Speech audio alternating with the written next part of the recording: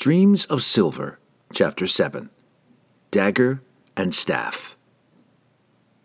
Entreri stood on a hill a few miles outside the city of Sales, his campfire burning low behind him. Regis and friends had used this same spot for their last stop before they entered Luskan, and, in fact, the assassin's fire burned in the very same pit. This was no coincidence, though. Entreri had mimicked every move the Halflings party had made since he'd picked up their trail just south of the spine of the world. He would move as they moved, shadowing their marches in an effort to better understand their actions. Now, unlike the party before him, Entreri's eyes were not on the city wall nor toward Luskan at all. Several campfires had sprung up in the night to the north on the road back to Ten Towns. It wasn't the first time those lights had appeared behind him, and the assassin sensed that he, too, was being followed. He'd slowed his frantic pace, figuring that he could easily make up the ground while the companions went about their business in Luskan. He wanted to secure his own back from any danger before concentrating on snaring the halfling. Entreri had even left telltale signs of his passing, baiting his pursuers in closer. He kicked the embers of the fire low and climbed back into the saddle, deciding it better to meet a sword face to face than take a dagger in the back. Into the night he rode, confident in the darkness. This was his time, where every shadow added to the advantage of one who lived in shadows. He tethered his mount before midnight, close enough to the campfires to finish the trek on foot. He realized now that this was a merchant caravan, not an uncommon thing on the road to Luskan at this time of year. But his sense of danger nagged at him. Many years of experience had honed his instinct for survival, and he knew better than to ignore it. He crept in, seeking the easiest way into the circle of wagons. Merchants always lined many sentries around the perimeter of their camps, and even the pull horses presented a problem, for the merchants kept them tied close beside their harnesses. Still, the assassin would not waste his ride. He'd come this far and meant to find out the purpose of those who followed him. Slithering on his belly, he made his way to the perimeter and began circling the camp underneath the defensive ring. Too silent for any wary ears to hear, he passed 2 guards playing at bones. Then he went under and between the horses, the beasts lowering their ears in fear but remaining quiet. Halfway around the circle, he was nearly convinced that this was an ordinary merchant caravan and was just about to slip back into the night when he heard a familiar female voice. "You said you saw a spot of light in the distance." Entreri stopped, for he knew the speaker. "Yeah, over there," a man replied. Entreri slipped up between the next 2 wagons and peeked over the side. The speaker stood a short distance from him, behind the next wagon, peering into the night in the direction of his camp. Both were dressed for battle, the woman wearing her sword comfortably. "I have underestimated you," Entreri whispered to himself as he viewed Canterbury. His jeweled dagger was already in his hand. "A mistake I shan't repeat," he added, then crouched low and searched for a path to his target. "You've been good to me, for bringing me so fast," Canterbury said. "I'm owing to you as Regis and the others will be." "Then tell me," the man urged, "what causes such urgency?" Canterbury struggled with the memories of the assassin. She hadn't yet come to terms with her terror that day in the halfling's house, and knew that she wouldn't until she had avenged the deaths of the 2 dwarven friends and resolved her own humiliation. Her lips tightened, and she did not reply. "As you wish," the man conceded. "Your reasons justify the run. We do not doubt. If we seem to pry, it only shows our desire to help you however we may." Canterbury turned to him, a smile of sincere appreciation on her face. Enough had been said, and the 2 stood and stared at the empty horizon in silence. Silent, too, was the approach of death. Entreri slipped out from under the wagon and rose suddenly between them, one hand outstretched to each. He grasped Canterbury's neck tightly, enough to prevent her scream, and he silenced the men forever with his blade. Looking across the breadth of Entreri's shoulders, Canterbury saw the horrific expression locked onto her companion's face, but she couldn't understand why he hadn't cried out, for his mouth was not yet covered. Entreri shifted back a bit, and she knew. Only the jeweled dagger's hilt was visible, its crosspiece flat against the underside of the man's chin. The slender blade had found the man's brain before he even realized the danger. Entreri used the weapon's handle to guide his victim quietly to the ground, then jerked it free. Again, the woman found herself paralyzed before the horror of Entreri. She felt that she could wrench away and shout out to the camp, even though he would surely kill her, or draw her sword and at least try to fight back. But she watched helplessly as Entreri slipped her own dagger from her belt and, pulling her low with him, replaced it in the man's fatal wound. Then he took her sword and pushed her down under the wagon and out beyond the camp's perimeter. Why can't I call out?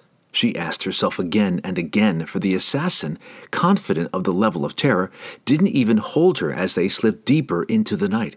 He knew, as she had to admit to herself, that she would not give up her life so easily. Finally, when they were a safe distance from the camp, he spun her around to face him and the dagger. "Follow me?" he asked, laughing at her. "What could you hope to gain?" She didn't answer, but found some of her strength returning. Entreri sensed it too.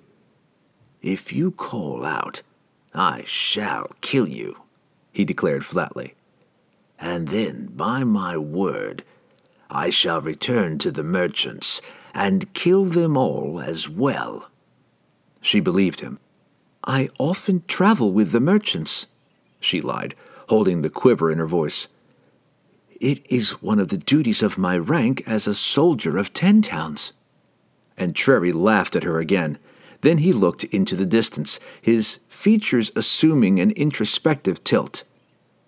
"Perhaps this will play to my advantage," he said rhetorically, the beginnings of a plan formulating in his mind. Canterbury studied him, worried that he'd found some way to turn her excursion into harm for her friends. "I'll not kill you. Not yet," he said to her. "When we find the halfling, his friends will not defend him because of you." "I'll do nothing to aid you," Canterbury spat. "Nothing." "Precisely," Entreri hissed. "You shall do nothing, not with a blade at your neck." He brought the weapon up to her throat in a morbid tease. "Scratching at your smooth skin. When I am done with my business, brave girl, I shall move on, and you shall be left with your shame and your guilt, and your answers to the merchants who believe you murdered their companion." In truth, Entreri didn't believe for a moment that his simple trick with Canterbury's dagger would fool the merchants. It was merely a psychological weapon aimed at the young woman, designed to instill yet another doubt and worry into her jumble of emotions. Canterbury did not reply to the assassin's statements with any sign of emotion. No, she told herself, it won't be like that. But deep inside, she wondered if her determination only masked her fear, her own belief that she would be held again in the horror of Entreri's presence, and that the scene would unfold exactly as he had predicted. Jerdan found the campsite with little difficulty. Dendabar had used his magic to track the mysterious rider all the way from the mountains and had pointed the soldier in the right direction. Tensed and his sword drawn, Jerdan moved in. The place was deserted, but it had not been that way for long. Even from a few feet away, the soldier from Luskan could feel the dying warmth of the campfire. Crouching low to mask his silhouette against the line of the horizon, he crept toward a pack and blanket off to the side of the fire. Entreri rode his mount back into the camp slowly, expecting that what he left might have drawn some visitors. Canterbury sat in front of him, securely bound and gagged, though she fully believed, to her own disgust, that her own terror made the bonds unnecessary. The wary assassin realized that someone had entered the camp before he even got near the place. He slid from his saddle, taking his prisoner with him. "A nervous steed," he explained to Canterbury, taking obvious pleasure in the grim warnings as he tied her to the horse's rear legs. "If you struggle, he will kick the life from you." Then Entreri was gone, blending into the night as though he were an extension of its darkness. Jerdan dropped the pack back to the ground, frustrated, for its contents were merely standard traveling gear and revealed nothing about the owner. The soldier was a veteran of many campaigns and had bested man and orc alike 100 times, but he was nervous now, sensing something unusual and deadly about the rider. A man with the courage to ride alone on the brutal course from Icewind Dale to Luskan was no novice to the ways of battle. Jerdan was startled then, but not too surprised, when the tip of a blade came to rest suddenly in the vulnerable hollow of the back of his neck, just below the base of his skull. He neither moved nor spoke, hoping that the rider would ask for some explanation before driving the weapon home. Entreri could see that his pack had been searched, but he recognized the furred uniform and knew that this man was no thief. "We are beyond the borders of your city," he said, holding his knife steady. "What business have you in my camp, soldier of Luskan?" "I am Jerdan of the North Gate," he replied. "I have come to meet a rider from Icewind Dale." "What rider?" "You." And Entreri was perplexed and uncomfortable with the soldier's response. Who had sent this man, and how had he known where to look? The assassin's first thoughts centered on Regis's party. Perhaps the halfling had arranged for some help from the city guard. And Entreri slipped his knife back into its sheath, certain that he would retrieve it in time to foil any attack. Jerdan understood the calm confidence of the act as well, and any thoughts that he might have had for striking at this man flew from him. "My master desires your audience," he said, thinking it wise to explain himself more completely. "A meeting to your mutual benefit." "Your master?" asked Entreri. "A citizen of high standing," Jerdan explained. "He has heard of your coming, and believes that he may help you with your quest." "What does he know of my business?" Entreri snapped, angered that someone had dared to spy on him. But he was relieved, too, for the involvement of some other power structure within the city explained much, and possibly eliminated the logical assumption that the halfling was behind this meeting. Jerdan shrugged. "I am merely his courier, but I, too, can be of assistance to you at the gate." "Damn the gate," Entreri snarled. "I'll take the wall easily enough. It is a more direct route to the places I seek." "Even so, I know of these places and of the people who control them." The knife leapt back out, cutting in and stopping just before Jerdan's throat. "You know much, but you explain little. You play dangerous games, soldier of Luskan." Jerdan didn't blink. 4 heroes from 10 towns came into Luskan 5 days ago. A dwarf, a halfling, a barbarian, and a black elf. Even Artemis Entreri couldn't hide a hint of excitement at the confirmation of his suspicions, and Jerdan noted the signs.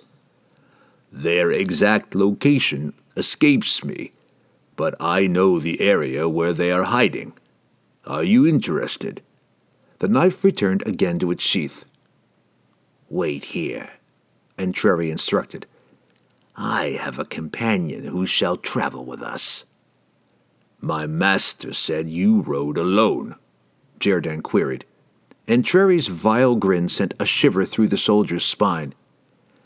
"I acquired her," he explained. "She is mine, and that is all that you ever need to know." Jerdan didn't press the point. His sign of relief was audible when Entreri had disappeared from sight. Canterbury rode to Luskan untied and ungagged, but Entreri's hold upon her was no less binding. His warning to her when he had retrieved her in the field had been succinct and undeniable. "A foolish move," he had said, "and you die. And you die with the knowledge that the dwarf Brunner shall suffer for your insolence." The assassin had told Jerdan no more about her, and the soldier didn't ask, though the woman intrigued him more than a little. Dendabar would get the answers, Jerdan knew. They moved into the city later that morning under the suspicious eye of the daykeeper of the North Gate. It had cost Jerdan a week's pay to bribe them through, and the soldier knew he would owe even more when he returned that night, for the original deal with the Daykeeper allowed the passage of one outsider. Nothing had been said about the woman. But if Jerdan's actions brought him Dendabar's favor, then they would be well worth the price. According to the city code, the three gave up their horses at the stable just inside the wall, and Jerdan led Entreri and Canterbury through the streets of the city of Sales, past the sleepy-eyed merchants and vendors who had been out since before dawn, and into the very heart of the city. The assassin was not surprised an hour later when they came upon a long grove of thick pine trees. He had suspected that Jerdan was somehow connected to this place. They passed through a break in the line and stood before the tallest structure in the city, the host tower of the Arcane. "Who is your master?" Entreri said bluntly. Jerdan chuckled, his nerve bolstered by the sight of Dendabar's tower. "You shall meet him soon enough." "I shall know now," Entreri growled. "or our meeting is ended. I am in the city, soldier, and I do not require your assistance any longer." "I could have the guards expel you," Jerdan shot back, "or worse." But Entreri had the last word. "They would never find the remains of your body," he promised, the cold certainty of his tone draining the blood from Jerdan's face. Canterbury noted the exchange with more than a passing concern for the soldier, wondering if the time might soon come when she could exploit the untrusting nature of her captors to her own advantage.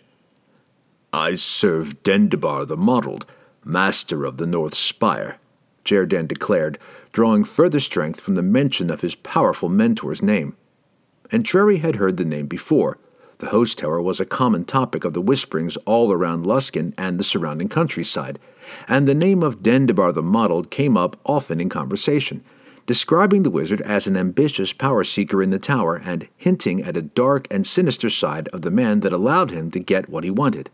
He was dangerous, but potentially a powerful ally, and Entreri was pleased.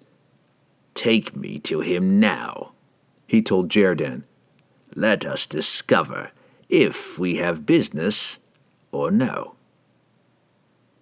Sidney was waiting to escort them from the entry room of the host tower, offering no introductions and asking for none. She led them through the twisting passages and secret doors to the audience hall of Dendabar the Mottled. The wizard waited there in grand style, wearing his finest robes and with a fabulous luncheon set before him. "Greetings, rider," Dendabar said after the necessary yet uncomfortable moments of silence when each of the parties sized each other up. "I am Dendabar the Mottled, as you are already aware. Will you and your lovely companion partake of my table?" His raspy voice grated on Canterbury's nerves, and though she hadn't eaten since the supper the day before, she had no appetite for this man's hospitality. Entreri shoved her forward. "Eat," he commanded. She knew that Entreri was testing both her and the wizard, but it was time for her to test Entreri as well. "No," she answered, looking him straight in the eye. His backhand knocked her to the floor. Jerdan and Sidney started reflexively, but seeing no help forthcoming from Dendabar, quickly stopped and settled back to watch. Canterbury moved away from the killer and remained in a defensive crouch. Dendabar smiled at the assassin. "You have answered some of my questions about the girl," he said with an amused smile. "What purpose does she serve?"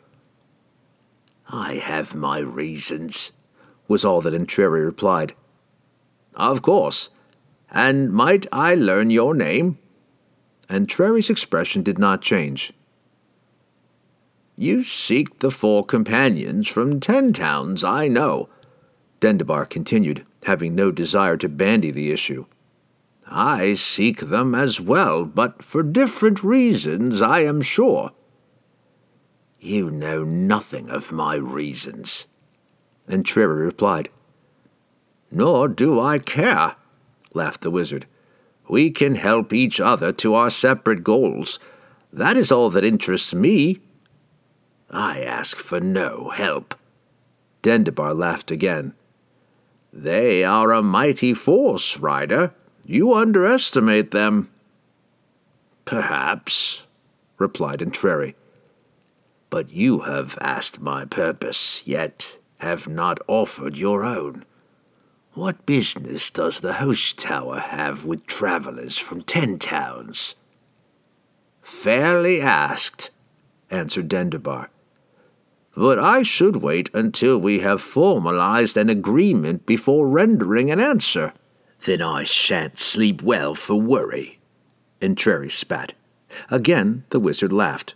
You may change your mind before this is finished, he said. For now I offer a sign of good faith. The companions are in the city, Darkside. They were to stay in the Cutlass. Do you know it? Entreri nodded, now very interested in the wizard's words. But we have lost them in the alleyways of the western city, Dendabar explained, shooting a glare at Jerden that made the soldiers shift uneasily. And what is the price of this information? Entreri asked. None, replied the wizard. Telling you helps my own cause. You will get what you want. What I desire will remain for me. Entreri smiled, understanding that Dendabar intended to use him as a hound to sniff out the prey. My apprentice will show you out, Dendabar said, motioning to Sidney. Entreri turned to leave, pausing to meet the gaze of Jerden. Wear my path, soldier, the assassin warned. Vultures eat after the cat has feasted. When he has shown me to the drow, I'll have his head, Jerden growled when they had gone. You shall keep clear of that one, Dendabar instructed. Jerden looked at him, puzzled. Surely you want him watched. Surely, agreed Dendabar. But by Sidney, not you. Keep your anger, Dendabar said to him, noting the outraged scowl. I preserve your life. Your pride is great indeed, and you have earned the right. But this one is beyond your prowess, my friend. His blade would have you before you ever knew he was there. Outside, Entreri led Canterbury away from the host tower without a word, silently replaying and reviewing the meeting, for he knew that he had not seen the last of Dendabar and his cohorts. Canterbury was glad of the silence, too, engulfed in her own contemplations. Why would a wizard of the host tower be looking for Brunner and the others? Revenge for Akar Kessel, the mad wizard that her friends had helped defeat before the last winter? She looked back to the tree-like structure and to the killer at her side, amazed and horrified at the attention her friends had brought upon themselves. Then she looked into her own heart, reviving her spirit and her courage. Drizzt, Brunner, Wulfgar, and Regis were going to need her help before this was all over. She must not fail them.